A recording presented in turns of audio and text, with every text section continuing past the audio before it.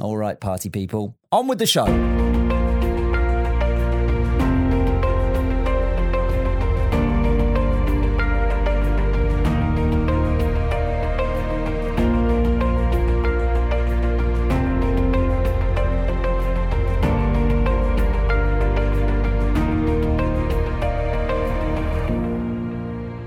And welcome to the Gutology podcast. Already episode 4 in this series about how you can naturally heal and optimize your gut. Episode 4 is all about boosting your energy. Are you tired? Are you lethargic? Is it normal? Is it not? How is it connected to the gut?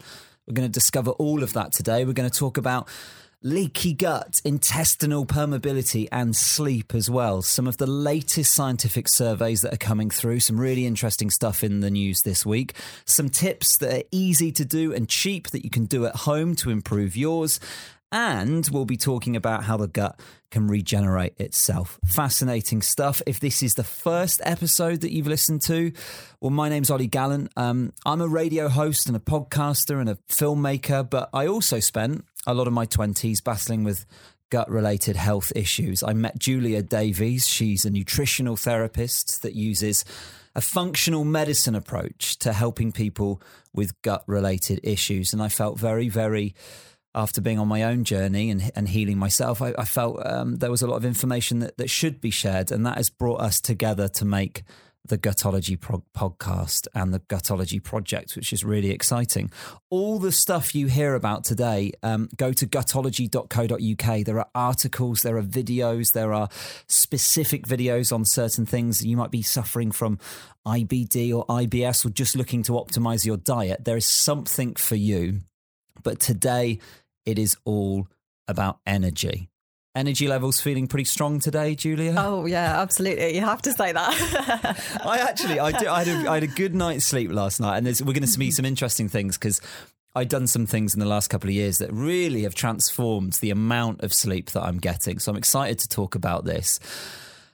But let's start at the beginning. We were together yesterday afternoon prepping for this, and Julia said to me, being tired is the number one complaint that GPs see. People turning up in the doctor's surgery and just saying, I'm just tired all the time. It doesn't matter how much I sleep or what I do or if I exercise or not. I'm yawning throughout the workday. I have a nap late afternoon, or I feel like I'm too tired and this isn't normal. Let's start at how your gut health could be affecting your energy. How is that even possible? Because I think for a lot of these things that we're talking about here, for some people, it's a massive leap to make that connection. Yeah. Okay. I think when a lot of people are tired, and if they're tired because they've just had an awful lot on and they're trying to cram too much into the day and then they just feel a little bit snoozy at the end of the night, that's fine. That's okay. But I think what we're really trying to get to is those people that are feeling tired, sort of very lethargic throughout the whole day, not really performing or living to an optimum level. And it's those people that we really want to target today to help them actually know what it feels like to have energy again, because a lot of them won't even remember. So people that I see in my clinic, you know, they'll say to me after 6 months of working together, like, I didn't actually know I could feel like this. They didn't even know how tired they were until they started to get their energy back. And that's really scary, actually. I think that a lot of people are living like that. Yeah, that's a good point, isn't it? You know, Simon, my colleague, and I were up in Blackpool over the weekend, and we were in a fish and chip bar. And I was joking with Simon. I said, God, how do people eat this food all the time and feel good? And he said, they don't. They just don't know what normal feels like. Yeah. And that I suddenly thought, yeah, that is true. You only know your normal, right? Yeah. So it's hard to know how it can get better. So for idiots like me, how do we make energy and how does that work? So your body makes energy, but what it needs to do that is it needs fuel. So the fuel is from the air that you breathe in and from the food that you eat. And it is as simple as that. So if you stop breathing, you're not going to be able to make much energy. If you stop eating, you're not going to be able to make much energy. So if you're feeling tired, it's because your body has got some kind of inability to make enough energy to sustain you throughout the day. So the nutrients in your diet need to be there in the first place. So you need to be eating, a broad range of different foods. And able to absorb those nutrients from your gut into your body. And that is the crucial bit. And when you say you need to be able to absorb those stuff, so we've learned over the last couple of episodes, you eat the food, it goes into your stomach. How does it get absorbed into your body, and what happens there? So the region of the whole gut that is really largely involved in absorption is the small intestine. So it's a place where all of the food, so your jacket potato, your baked beans, your lettuce, whatever it is that you've had, it's all getting broken down really radically at that point into such a small size that it's really ready to be absorbed across the gut wall at that point. But then if you have any deficit in, all the things that we've gone through in terms of the processes of producing stomach acid, digestive enzymes, bile, etc., if there's any fault in any of that, what happens is you don't get the food broken down into small enough bits to be absorbed. So that's carrying the nutrients with it. So it might be that you're eating a really, really healthy diet. And a lot of people say that to me, that they're eating really, really well and they're so healthy and they've been following this food plan for 3 or 4 months and they still feel exhausted. So that for me is a classic case of malabsorption. They're eating the right stuff and it's there, but for some reason their gut cannot break it down enough to absorb those nutrients. And the things that we're talking about today that could be causing that are stuff like we've talked about before, if your stomach acid levels aren't right. Yeah. But also we're going to get into today is that lining, that gut lining, if it's not right, it can't do its job properly. And that is where we get into things like malabsorption and leaky gut, which we're going to get onto later today. Away from how much would you say when you talk about sleep and absorption, what sort of balance do you see? Some people get in and their absorption is good, they're just not getting enough sleep? Or with the people you see, is it a combination of the both? So it's probably a combination. But, a lot of the neurotransmitters in the brain, or the brain chemicals, are regulated by the gut bacteria. So if you're tired and that's reflective of not absorbing your nutrients, then the reason that you're not absorbing is largely due to bacterial overgrowth in the small intestine. So that problem is also correlated with deficiencies in serotonin and control of the brain chemicals that would get you to sleep. So it's a vicious cycle. Yeah. And I do worry when, you listen to this and you maybe do have some problems or you're not quite sure what they are.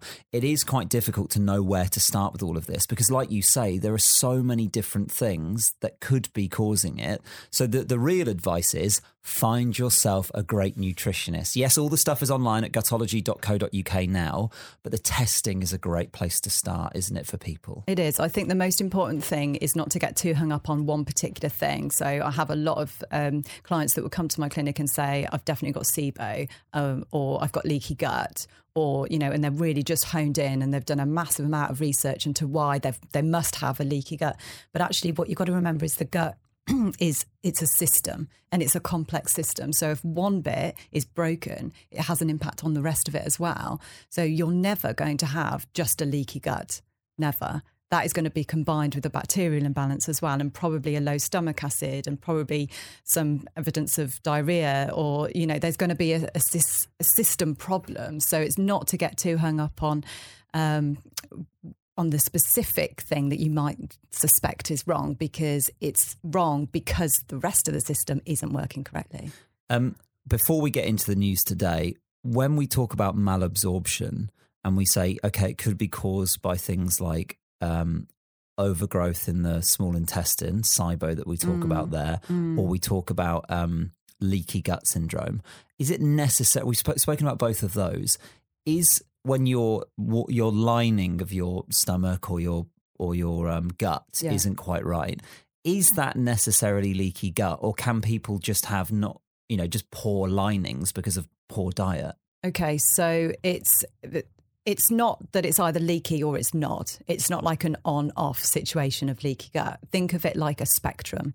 So there's constant modification by proteins that help to stick the cells together. So what you should have in your gut is the cells aligned. There's only a single cell layer to enable to absorb the nutrients from your gut and put them straight into the bloodstream. So those cells are normally sort of stuck together end to end. So there's very little movement between the cells. Most things have to go through a cell to get into the bloodstream. But in leaky gut, the cells start breaking apart and the proteins that are holding it all together, for some reason, are opening the gates. But there's reasons for that. So for instance, if you had like an acute gut infection, for example, those gates would open, water would flood through into your gut and wash away the pathogen. So there's certain adaptations. It's not just meant to be glued together, but the gut barrier has got to be really, really clever because it's there to absorb the nutrients and it's the only surface that will absorb nutrients, but it's got to keep the toxins away and the pathogens away. So it is a constantly dynamic moving thing. So you don't have leaky gut and then you've got it for life. But then just because you've healed a leaky gut doesn't mean that it can't then happen again.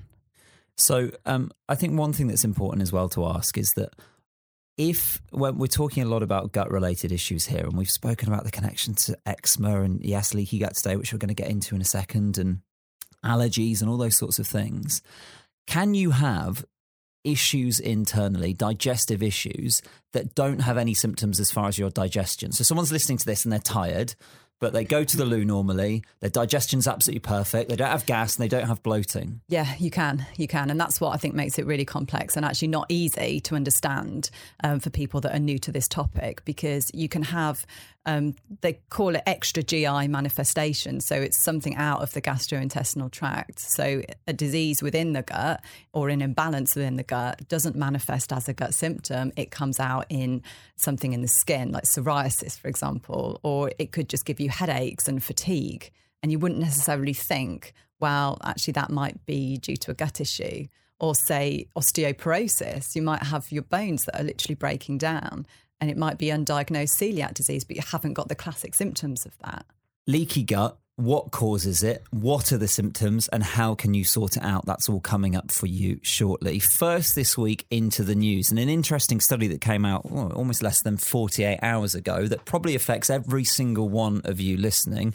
This week, it's all about BPA. Now, we hear BPA all the time, generally connected to plastic bottles. Firstly, what is it? Why is there so much hype, even in the mainstream media, about BPA? Well, it's a known toxin now. So probably the most familiar label to see is BPA free on things like sandwich boxes or children's drink bottles and things like that. So a lot of the manufacturers now are updating the types of plastics that they use to avoid BPA. So BPA is a toxin that comes from certain plastics. Yes. And they're saying that now there's proof that leaches both into the food and the water. Yes. So so water bottles, so bottled water at source, is absolutely great. But then you put it in a plastic bottle and it sits in a plastic bottle on the supermarket shelf, and then you buy it thinking you're being healthy because, you don't want the tap water because that's got other considerations. So you get bottled water, but then you're consuming a lot of the BPA and other things that come out, and they have this effects. They have mild estrogenic effects, which means they can actually induce hormone imbalances, and that's quite well known now.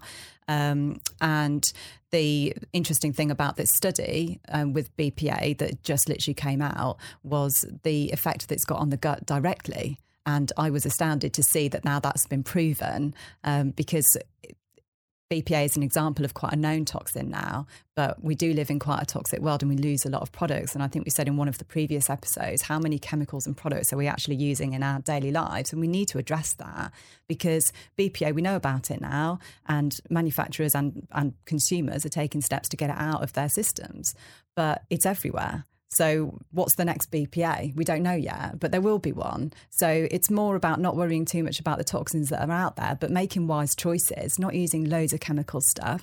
Filter your water at home and perhaps put it in a glass bottle or something like stainless steel that's been tried and tested for, donkey's years for not leaching any chemicals in. Yeah, so just before we get onto that and give some advice about some simple changes that you can make that don't cost a lot of money. The study here was basically saying that they have, in a clinical trial, they've proven that the effects of BPA actually changes the intestinal microflora. It has an impact on what's going on inside you. Yeah. So that's what previous studies have said, is that it actually changes the microbes in the gut. And you know that when you change the microbes in the gut, you cause an imbalance, and then you get all manner of different symptoms that can occur if that imbalance is not corrected. So they were talking about not just not just a disruption to the microflora, but also mitochondrial dysfunction, oxidative, am I pronouncing this right? Stress. Yeah. And what's apoptosis? Okay, right. So what that's happening is, so this study is referred to previous ones that say we know that it affects the microflora in the gut, but what we've just found out is that it actually can cause leaky gut because apoptosis is cell death. So it actually causes the cells to die. And what you were saying before is there's only a single cell lining that means that you absorb all of those nutrients. Yeah. Well, specifically what they found out in this study is that it's not directly affecting the cells that line the gut. It affects the cells that make the mucus. And the mucus layer in our gut is what protects the gut barrier. So if you lose the mucus, you lose the integrity of the gut barrier as well. So it's like the first step in then causing leaky gut is to affect the mucus production. And there's lots of things that can do that, but now we know that BPA does that as well. So mitochondrial dysfunction, mitochondria are the energy producers in every single cell in our body. So if a toxin actually directly impairs the mitochondria, that cell cannot produce energy and it will die. So anything that induces mitochondrial dysfunction is, it's dangerous in any level. Okay, so simple things that we can do then to avoid this. We just mentioned it there, but changing, rather from drinking from plastic bottles, even the ones that you take to the gym or protein shakers or whatever those are, you can, off Amazon for like a £9 or whatever, you can get a 500 milliliter glass bottle. So is that the material that you would recommend first, is to have glass over? Yeah, I mean, practicalities aside, I would definitely recommend glass, but there's quite well designed glass bottles now that have got like silicone casings in, so that if you were to drop it, which is likely to happen, then you wouldn't have to buy a new bottle each time. And there are some manufacturers, I think Voss Water has some that's available in all the supermarkets that's in a glass bottle. So there are the odd ones, but buying glass bottled water has its own practicalities of carrying it all to the car and home again. So it's not perfect. Okay, so the other thing that you were talking about is having a filter on your tap. Now this is a big talking subject. So what are the things in tap water that may not necessarily be good for your gut? Like why would we be filtering tap water? Is this woo-woo? Are we getting extreme with that? Or is there genuinely something there? Okay, it's not woo-woo. There's definite data out there to say that a lot of what is in our water is not healthy for us. So we're in a country where we have water purification systems. So largely it deals with pathogens in the water. So you're unlikely to catch any diseases from drinking water in the UK. So that's a good thing. So that's a really good thing. We like that. We love that particularly.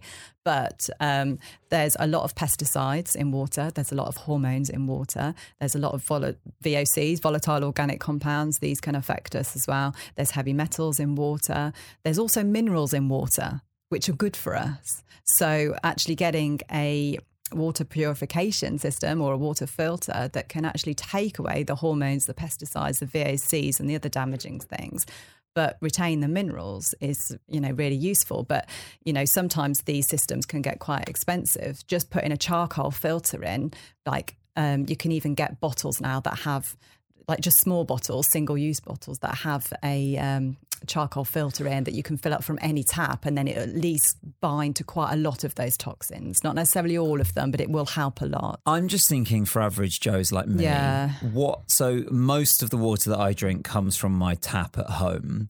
What is the most cost-effective way to filter that water? How do you go about it? Can you put something on the tap, or do you just have a filter in the fridge? What's the most efficient way? Because even those Brita filters or other filters, you have to replace them quite often. The capsules are quite expensive. Can you put something on the tap? Yeah, you can. You put it, so not on the tap, you put it under the sink, right? And you just have a break in one of the pipes and you put a filter in there that then filters everything that comes through your tap. And it is literally just a static filter that you put on. It doesn't need to be electronic or... No, it's a static filter, and then you'd replace that every 6 to 12 months, and that might be a really easy way to do it. And how cheaply could you do that? I mean, ballpark figures, what are we talking here? Less than £100 to do that. Wow, okay. Per year. And then, less than £100 per year? Per year, yeah. I've done a fair bit of research into water filters because I see a lot of very complex autoimmunity in my clinic, and some people really cannot tolerate or cannot process toxins at all. So we have to clean up their life to a degree that's probably far more than the average person would need to take. So I have done a lot of research, and the best water filter that I would recommend is a Berkey, and that's a countertop thing, but it's quite big. It's a big unit, and it eliminates all of the toxins that we would be concerned about, but it mineralizes the water at the same time. So it's really, really healthy water, and that you're looking at upwards of about £200. But what's it called? How do you spell that? Berkey. Okay, and we'll put all the information of this at gutology.co.uk if you want to go and read for yourself and discover more. But BPA, it's proven to affect not only the microflora community, but also into more conditions that can be precursors to things like leaky gut. All of these articles, again, online at gutology.co.uk. Now, when we talk about energy levels and we talk about sleep, I know that the number one thing that anybody who has an interest in gut health would have heard of is the infamous leaky gut. I don't know why, but this gets thrown around so much online when you Google, I've got these symptoms here, and then it pops up is the 10 things you need to know about leaky gut. So what we want to do is talk in real terms about, is it a real thing? What is it? Can you genuinely sort it out? Firstly, let's start with, is it a real thing, leaky gut?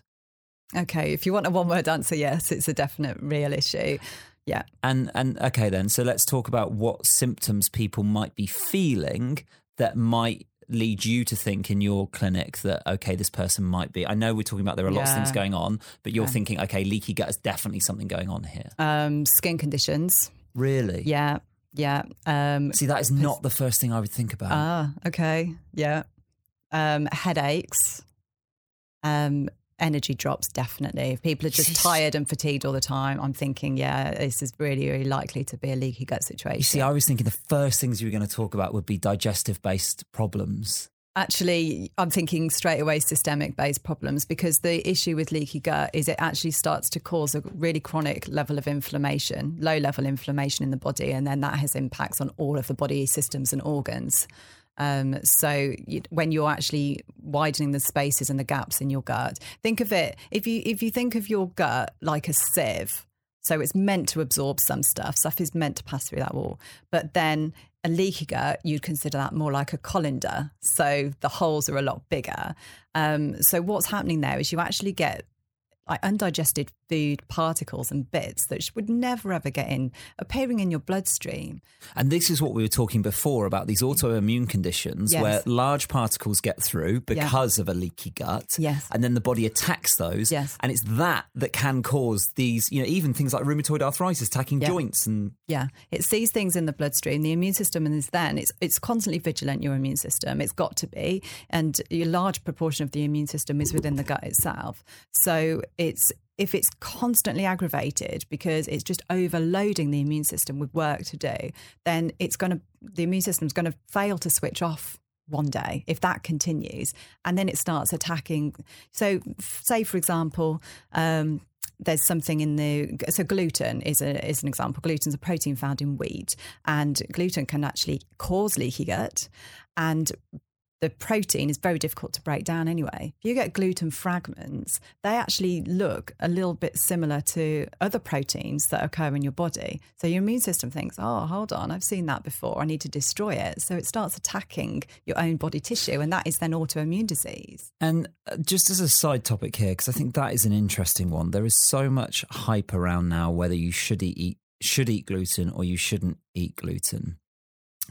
Are we saying that there are just some people that don't tolerate it well? And if so, what would be a symptom of somebody that doesn't or shouldn't be eating gluten? Because we were saying last week that some people do really well having whole grain breads, because I'm definitely one of them. I feel better when I've got more carbs and having a bit of sourdough or whatever.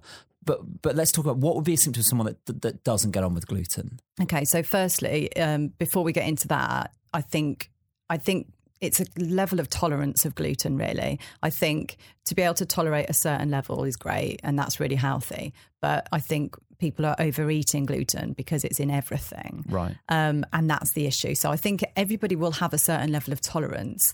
Certain people will have a really low tolerance that really any gluten in their diet causes them to have problems. Other people will have a much higher level of tolerance for gluten and that they seem to be getting on okay with it. So I think that actually because of the type of protein it is now and the way that we actually produce wheat, because it's so in demand in the food industry, we're actually not allowing it to grow as it would have done historically. So it's got far more gluten in. So I've seen some papers that are saying 50 to even 100 times more gluten. So if you eat one slice of bread, that's like eating 50 slices of bread. So there's a lot more gluten content in things. So there's modern food issues, not just wheat is bad. You know, wheat wasn't bad 30 years ago. Right. Now, I actually, from the evidence I've seen in my practice, I do bring a lot of people, not everybody, but I bring a lot of people certainly to a reduced gluten in their diet. If someone's listening to this and they don't have issues or whatever, but we're talking about the long-term use of gluten, there being too much there. Yeah. What types of gluten would you be like recommending? What types of bread? Because you're saying that is there certain breads you can get now that still have like old recipes or like traditionally fermented bread, long fermentation bread, sourdough is a good example of that. But you can get long fermentation bakeries that do it the old-fashioned way now, and they do have proven to have less gluten in them. It's not less gluten because they're still using the same flour, but it's done in such a way that it's helped to almost pre-digest it a little bit, so it makes it a lot easier on your gut. So when you go onto like these online bakeries or these health food shops and you see long fermentation sourdough, that is better than having... Yeah, better for your gut than having your standard bread. Wow, definitely. Okay. Yeah. All right, so let's get back to leaky gut then. So we've talked about, the fact that you could be having skin conditions or headaches or lack of energy is, of course, today's episode. So you're feeling lethargic all the time. Mm-hmm. Going on inside there then is something wrong with the gut lining. Okay. So we just missed something there in what are the symptoms of gluten, and it's quite an important one to just finish before we move on to go more into leaky gut. But the symptoms that I've seen in my clinic of like a gluten intolerance, if you like, tend to be really persistent headaches and sometimes neurological things as well, like weakness in like one side of the body or something like that. And it's completely clears up when you take gluten out. And that often happens when all the tests for gluten sensitivities, celiac disease, when they're all negative. So there's a large proportion of people that have something called non-celiac gluten sensitivity, and it's not the easiest thing to diagnose, but there's lots of different mechanisms that the body responds to gluten, but quite often odd neurological stuff and headaches, really persistent headaches can be due to gluten in the diet. So I think when somebody's living like that and they've got such bad fatigue, it's worthwhile a trial of about 4 or 5 weeks away and just see if it makes any difference to you that would be person. looking at that length of time to see if you get results. Yeah. And this can't definitely be, I have the odd cracker here and there. You've got to be hardcore about it. I would be hardcore about it, just as an experiment, just because it's worthwhile. Really, if you're going to commit to that, just do it. It's a short-term period, but do it properly. You'll get good information from it. If you do it half-heartedly, you're not going to get the information you need, and then it just drags on for longer. Okay, so going back to leaky gut then. Yeah. So talking about that gut lining, it's not working properly. Yeah. So what's going on inside there? Okay, so if it's not working properly, you are not going to be performing the functions of absorbing the nutrients as well as you would be ordinarily. What is also going to happen is products from the bacterial metabolism in your gut, because remember, our gut is absolutely full of trillions of bacteria and they produce toxins. Now, normally the gut can deal with those toxins and excrete them, but in a leaky gut, those toxins get absorbed into the bloodstream. So the things that the bloodstream sees that it shouldn't when you've got a leaky gut is not only undigested food particles and things like that coming in from the diet, but it's actually toxins that your bacteria are producing inside your gut. So without even eating anything, you're still exposing your immune system to things that it shouldn't be exposed to, and it just becomes overwhelming for the immune system and then causes fatigue. So regardless how you get leaky gut or how it's come around, whether you've had a poor diet or there's other stuff going on, you've got dysbiosis, how do you begin to sort leaky gut out? How is it healed? Do you need to take a supplement? Is there a specific diet? Where do you begin? So yes, there's supplements. Yes, there's diets. There's lots of different ways. And probably I would suggest the best way to tackle a leaky gut is by looking at the whole digestive system as a system and trying to ensure that you're eating foods that will provide the nutrients to your body should you be absorbing them. So start off with just a clean diet. So things like pesticides in the diet can actually directly cause a leaky gut. They can actually cause those proteins to start breaking away. So eating organic foods, even if it's just for a period of time, actually would be a really good recommendation for leaky gut because it's taking the chemical load out of the diet. So allowing the immune system to just recover that little bit in between. So from a dietary perspective, just very clean. I would definitely have no gluten in the diet if there's a leaky gut present or even suspected, because gluten actually makes more of the it makes more of the protein called zonulin, which actually breaks apart the gut. So that happens in people whether they're gluten sensitive or not. That happens in everybody. So no gluten in the diet at all.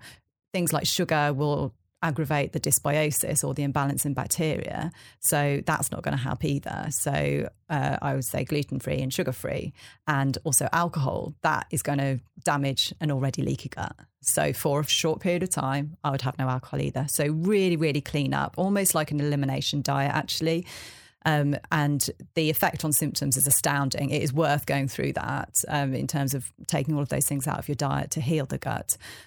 Supplements can be essential.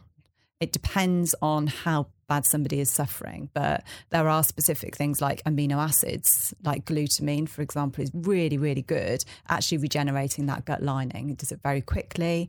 It's normally doesn't have any side effects. It's not suitable for absolutely everybody for different reasons, but it's a very, very useful supplement to have to just repair that gut. Now, that's something that can be used after chemotherapy sometimes when the gut lining has been so damaged that you can use glutamine to regenerate it, but you wouldn't use that during an active cancer treatment.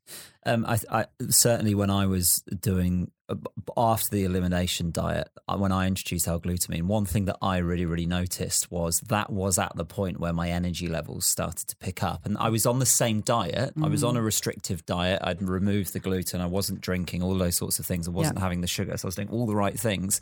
Several months later, then when I went onto the L-glutamine, I really noticed around that period my energy really starting to come back. So I don't know, and you can get it in all different types of ways, but I had it in a powder form. And I think maybe just before I went to bed in the evening, I would just spoon it into some water, and it almost tastes quite. It's not unpleasant. It's quite sweet. It's like a sort of sweet, actually, salty taste. When you're on a sugar-free diet, you'll take what you can get. And so I found that to be a really, really easy supplement to take. I didn't get any side. I'm not saying that you won't, but I certainly didn't get any side effects from it. It felt quite gentle. And it's just a natural amino acid, right? It is. It's just an amino acid, and it really, really helps to just fuel the new cells in the gut lining. So it repairs. It's really good, and it's quite relaxing on the nervous system as well. So as a side effect, a really beneficial thing that happens is it can just be really calming on your system. So it can help anxiety in some cases as well. So I think glutamine is definitely one of my favourites, but I tend to recommend the powder because you need a decent dose of it, whereas the capsules you just have to take so many of them to really get what you need. So things like glutamine are really useful. I recommend bone broth and collagen, those things as well for healing the gut barrier. It's providing, again, really amino acids to just fuel the development of the new cells coming through. I think bone broth's a really good one to talk about while we're on that topic as well, because it's something that it's become a hipster favourite. The bone broth, think pop-ups here, there and everywhere. It's incredibly expensive to buy online. You see a lot of people, and I was involved in a bone broth business for a little while, and you'd be looking at sort of £6-7 a dose, just for a 250 milliliter or a 500 milliliter packet, because it needs to be shipped refrigerated, preferably not dried out. It needs to be the liquid. But it is actually really, really easy to make at home. I am not a good cook. That is not my forte. I'm not very patient. But me and my partner Beth, we found a really good way to do it. So 20 quid slow cooker from Argos or wherever you get them from. And we would buy just chicken carcasses, or you just have a cooked chicken on a Sunday. Yeah. And the way that we experimented a few different ways, but for us, putting roasted chicken bones in originally, some apple cider vinegar, some ginger, some celery. If people are in the early phase of the diet and, your stomach is quite sensitive, maybe don't put onions and garlic in at that point. We do now, and that really does add to the taste. But early on, we just kept it super easy. Yeah. And then you fill it up with hot water and you leave it on for 24 hours. You don't think about it. Okay, the house smells a bit more fragrant than usual. But then it's easy. You just got a little sieve, took it out, put it into packets, freeze some or put it in the fridge. And then you can make really easy cheat meals as well, like ramen, where you just pour it into a pan with noodles. And it's a great, if you've got rice noodles or whatever, or just vegetables, it's a great thing to have it takes 10 minutes to do at lunchtime. So I think bone broth is an easy thing to do. And I think it's an intimidating one, but it doesn't need to be. I think so. To go even simpler than that, what I often advise my clients to do is to take, just take a chicken. I prefer it to be at least a free range, if not an organic chicken, because what you're really doing is condensing the minerals that are occurring in that meat. And cook it. And if they eat chicken, then cook the whole chicken, and then they've got loads and loads of meat that they can then use in different meals for the week. And again, I use a slow cooker. I suggest people use a slow cooker because you can get them so cheaply now, and it's just stress-free. Just plug it in and leave it. If you were doing it on the stove, you'd want a minimum of 4 hours, but you actually get a lot more minerals in it if you leave it on for 12 to 24 hours. So a slow cooker is just perfect for that because it's safer. I always say put a slosh of cider vinegar or lemon juice, so something with acidity that's going to help to draw the minerals out of the bones. So that's the crucial thing. But you don't have to put in the ginger and the garlic and things like that, or the celery. You can if you want, but if you can't be bothered to do any of that, it's fine. Just ensure that the juices from the cooked chicken cover all of the bones, and often you don't even need to add water. But if you do, just top it up just to the level where you've got the bones covered. And are we right in saying that you get more amino acids and collagen if you use beef bones rather than chicken? You can do. I would probably recommend actually doing both, and then you get just both benefits. All in one? No, just do one. I think the chicken tastes better than the broth. I prefer chicken. I think the last thing to say about it, though, is I wouldn't say you should consume the fat. So when it's done, you want to drain it. I put it in a jug or a really big bowl through a sieve, and then put it in the fridge. And then 12 hours later, you skim the top because the fat would have risen to the top. It's literally what everybody's grandmother would have done, just out of routine. It's these old-fashioned habits again that we just need to liven them up again. This is actually what we need in our modern lives. But take the fat off, and then you've got that jelly consistency. Anytime you cook rice, cook it in the stock. Anytime you make soups, use the stock. You just use it liberally, and it's a really, really good old-fashioned habit. And I think one recurring theme that we're having, on this project is whatever we're talking about, there's lots of different things going on, but a period of, I think for having gone through it myself, I think would have been really, really helpful is someone saying, look, you might need to be restrictive, but it's not going to be forever. A lot of these things we're talking about, it's almost about, if you think about it alongside a sporting injury, it makes sense to us. You injure your leg, you rest it for a while, and then you can get back to sport. Yeah. And it's a similar thing, like with all of these things we're talking about. Look, you might need to strip it back, and it might need to be hyper restrictive for a period. And that is something that certainly happened for me. Yeah, it was bloody miserable. No alcohol, no sugar, no bread. These are the great loves of life, right? These are the things that taste good. Yeah. But then over time, you can slowly reintroduce things and just find your long-term happy balance of, okay, occasionally maybe you can do a few things, or you reintroduce a few more things into your diet, and you'll find out where that place is. Yeah. So it this isn't doom and gloom. Yeah, it's not. And I think also I work with a lot of people that can't make all those changes in one go because it is too overwhelming. So I think, it's perfect if someone's like, yeah, I'm ready to go. I've been so ill for 10 years, so I need to get better. I will do whatever it takes. Just tell me what those things are. That's brilliant. We can just move forward. And yes, it's short and painful, but it is normally quite short. It might, in terms of gut healing and timelines, I think that's quite a useful thing to discuss. Minimum of 4 months, minimum. And that is an absolute bare minimum. I would say you're looking really at 6 to 12 months to really completely heal your gut and understand what those triggers are for you. And then incorporate that into a more balanced diet, more balanced lifestyle, and not as restrictive again. You're really looking at that period of time. Yeah, I think from my personal experience as well is like after 6 months, it was transformative to where I was before. But it was actually, I'm glad I kept going at that stage because it was the following 6 months where it felt to me like it became more resilient. Like I wasn't always teetering on the edge of slipping back. Yeah. It sort of built a resilience up. Yeah. I think that's a really interesting point.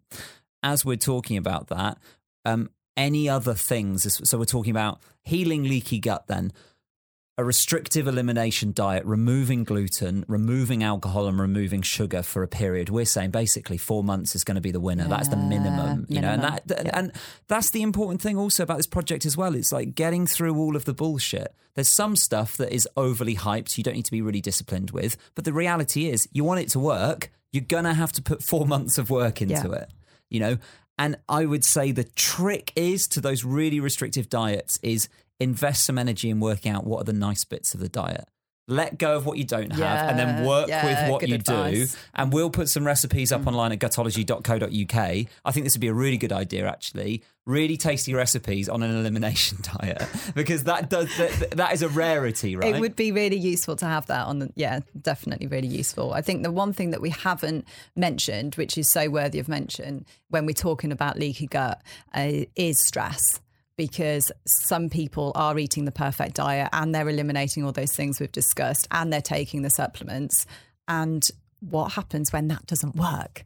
So in my experience, stress is the missing key there. So it's harder to tackle that than it is to tackle all of the dietary stuff because it's not a case of, remove this, put this in, take this supplement, drink this, eat that. You can't remove stress, if only. If we can work out how to do that, then we'll be onto something. But you can't just take that stress away. And when people are living in a stressful existence, whether that's because of a challenging job or they're a carer for a member of the family or, a lot of the people I see, they're chronically stressed because they're chronically ill. So it's a vicious cycle. They are stressed because they can't work. So they've got financial stress because they're ill and it just becomes a really, really vicious cycle there. So the stress actually damages the gut lining itself. The cortisol, which is the stress hormone, this actually can pull apart those cells that are lining the gut. So if your gut does not heal and you do not feel any better, then stress often is that remaining thing that really, really needs to be tackled. And the big question of that is, well, where does one begin? You see a lot of people in your clinic. What is the sort of broad advice that you give to people to be able to start sort of tackling stress? So I work with a psychotherapist in my clinic. So if I need her input on some more extreme cases of stress, we can work together to do that. And she's then specialist in techniques to really help your body become more resilient against stress. Nutritionally, we can help. There's certain ways in terms of managing your stress levels and your cortisol levels through your diet. So you can actually look at the physiology of stress and work with it on a nutritional level. You can make a lot of change, a lot of difference then. But I often recommend that people start some kind of meditation practice or just focus on your breathing for 5 minutes a day in the morning, and you will start to train your body. Because remember that fight or flight state that we talked about? When you're stuck in that fight or flight and you're just super stressed all the time, you're not able to rest and repair, which is the other avenue of the nervous system. So with that in mind, your blood supply is not even close to your gut to absorb the nutrients. We need to get it back there to be able to pick up those nutrients from the gut. Yeah, and I think that's sort of my 2 cents on stress. Having been someone that is, I've been around the houses with, psychotherapy. I mean, my partner is a psychotherapist, so you get a unique insight into it as well. I think there's 2 things to think about when you think about stress. And I think the idea of this project, the Gutology project, really for me is about giving people simple things that they can do every day that are easy accessible, that have long-term repercussions. You change the ship's course by 1 degree now. That might be making your bed in the morning or cutting out gluten or whatever those things are, and they will have big repercussions. And as soon as you get those rewards, it becomes exponential. And I think that's the big thing here is when you're listening to this, you think, I'm going to make all these changes. No. Small, simple changes that are sustainable. Yeah. That is the way that you will win on this. And I really believe that is a big thing for stress.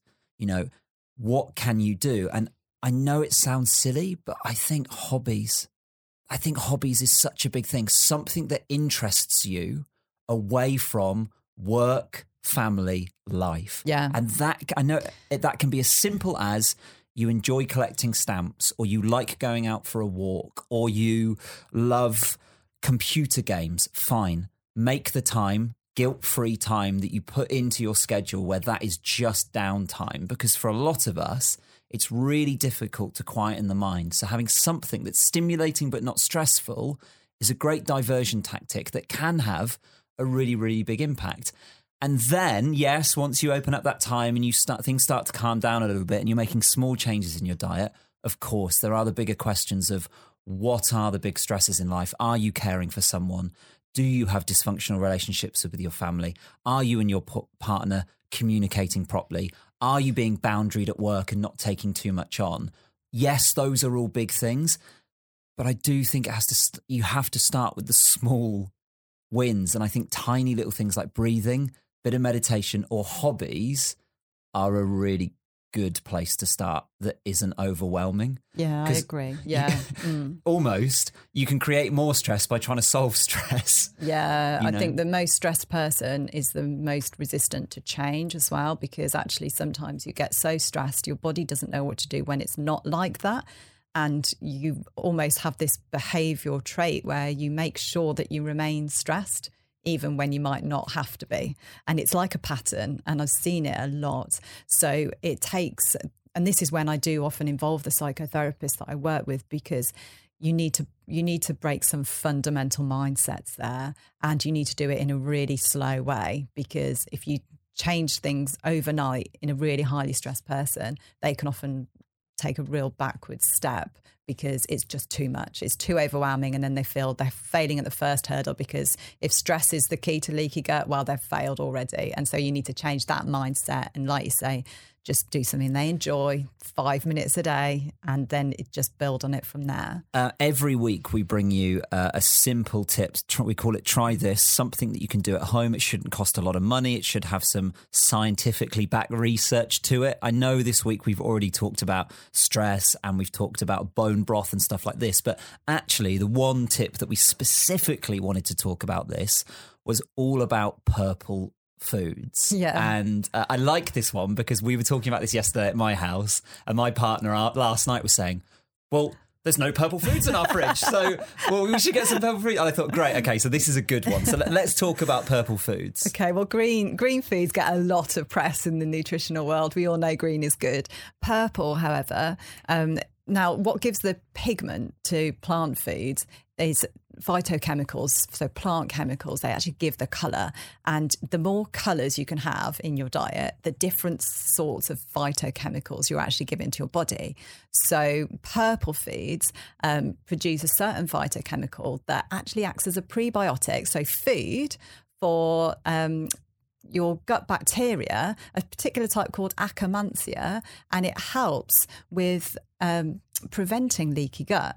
So if you're having a lot of purple foods in your diet, so things like blueberries, aubergines, purple sprouting broccoli, or I saw this week purple asparagus. So, and it's great with kids. I've done this with kids so many times and they love it. They drag their parents around the supermarket and look for everything purple. And, it's a really engaging thing for children as well as adults.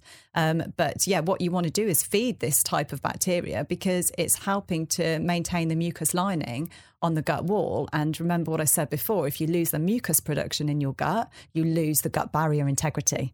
So this Akkermansia is a type of bacteria that is fed by purple foods. Okay, so give us some easy wins on purple foods. Aubergine. Yeah, okay, I didn't think about that. Beetroot? Blueberries. Beetroot is an awesome one. Purple asparagus for the 1 week of the year it's in season, so it's not necessarily a regular one. I'll tell you one that's actually quite tasty is, you get the red cabbage. Yes. And if you dice that up with some sugar-free mayonnaise, people, a bit of mayonnaise and some lemon juice, you can leave that in the fridge and just have it on the side of stuff like, it's like coleslaw, isn't it? A bit of carrot in there or whatever. Yeah. That's an easy win. Yeah, definitely. Rainbow carrots, you get purple carrots as well. And they all look beautiful as well. Radishes have got that lovely, really bright pink around the outside. That would be helpful as well. Okay, that is very in keeping then. Eat purple foods. It could even, for those of you looking to optimise your gut, help prevent leaky gut in the long term. So that fits perfectly today. As we wrap up this week's episode, I just want to recap quickly on the things that we've covered today. So we've talked a lot about energy levels and how, so many things going on in the gut can affect your energy. So it's really important to make sure, look, you're eating the right foods. We've talked about purple foods. We've talked about bone broth in there. We've talked about, look, this isn't about being a stickler and saying you shouldn't eat gluten. How can you reduce it? And if you are going to eat gluten, can you find it from really good sources like long fermentation sourdough? You can get that online. You can even make it at home if you're super keen. These are simple things that you can do along the way.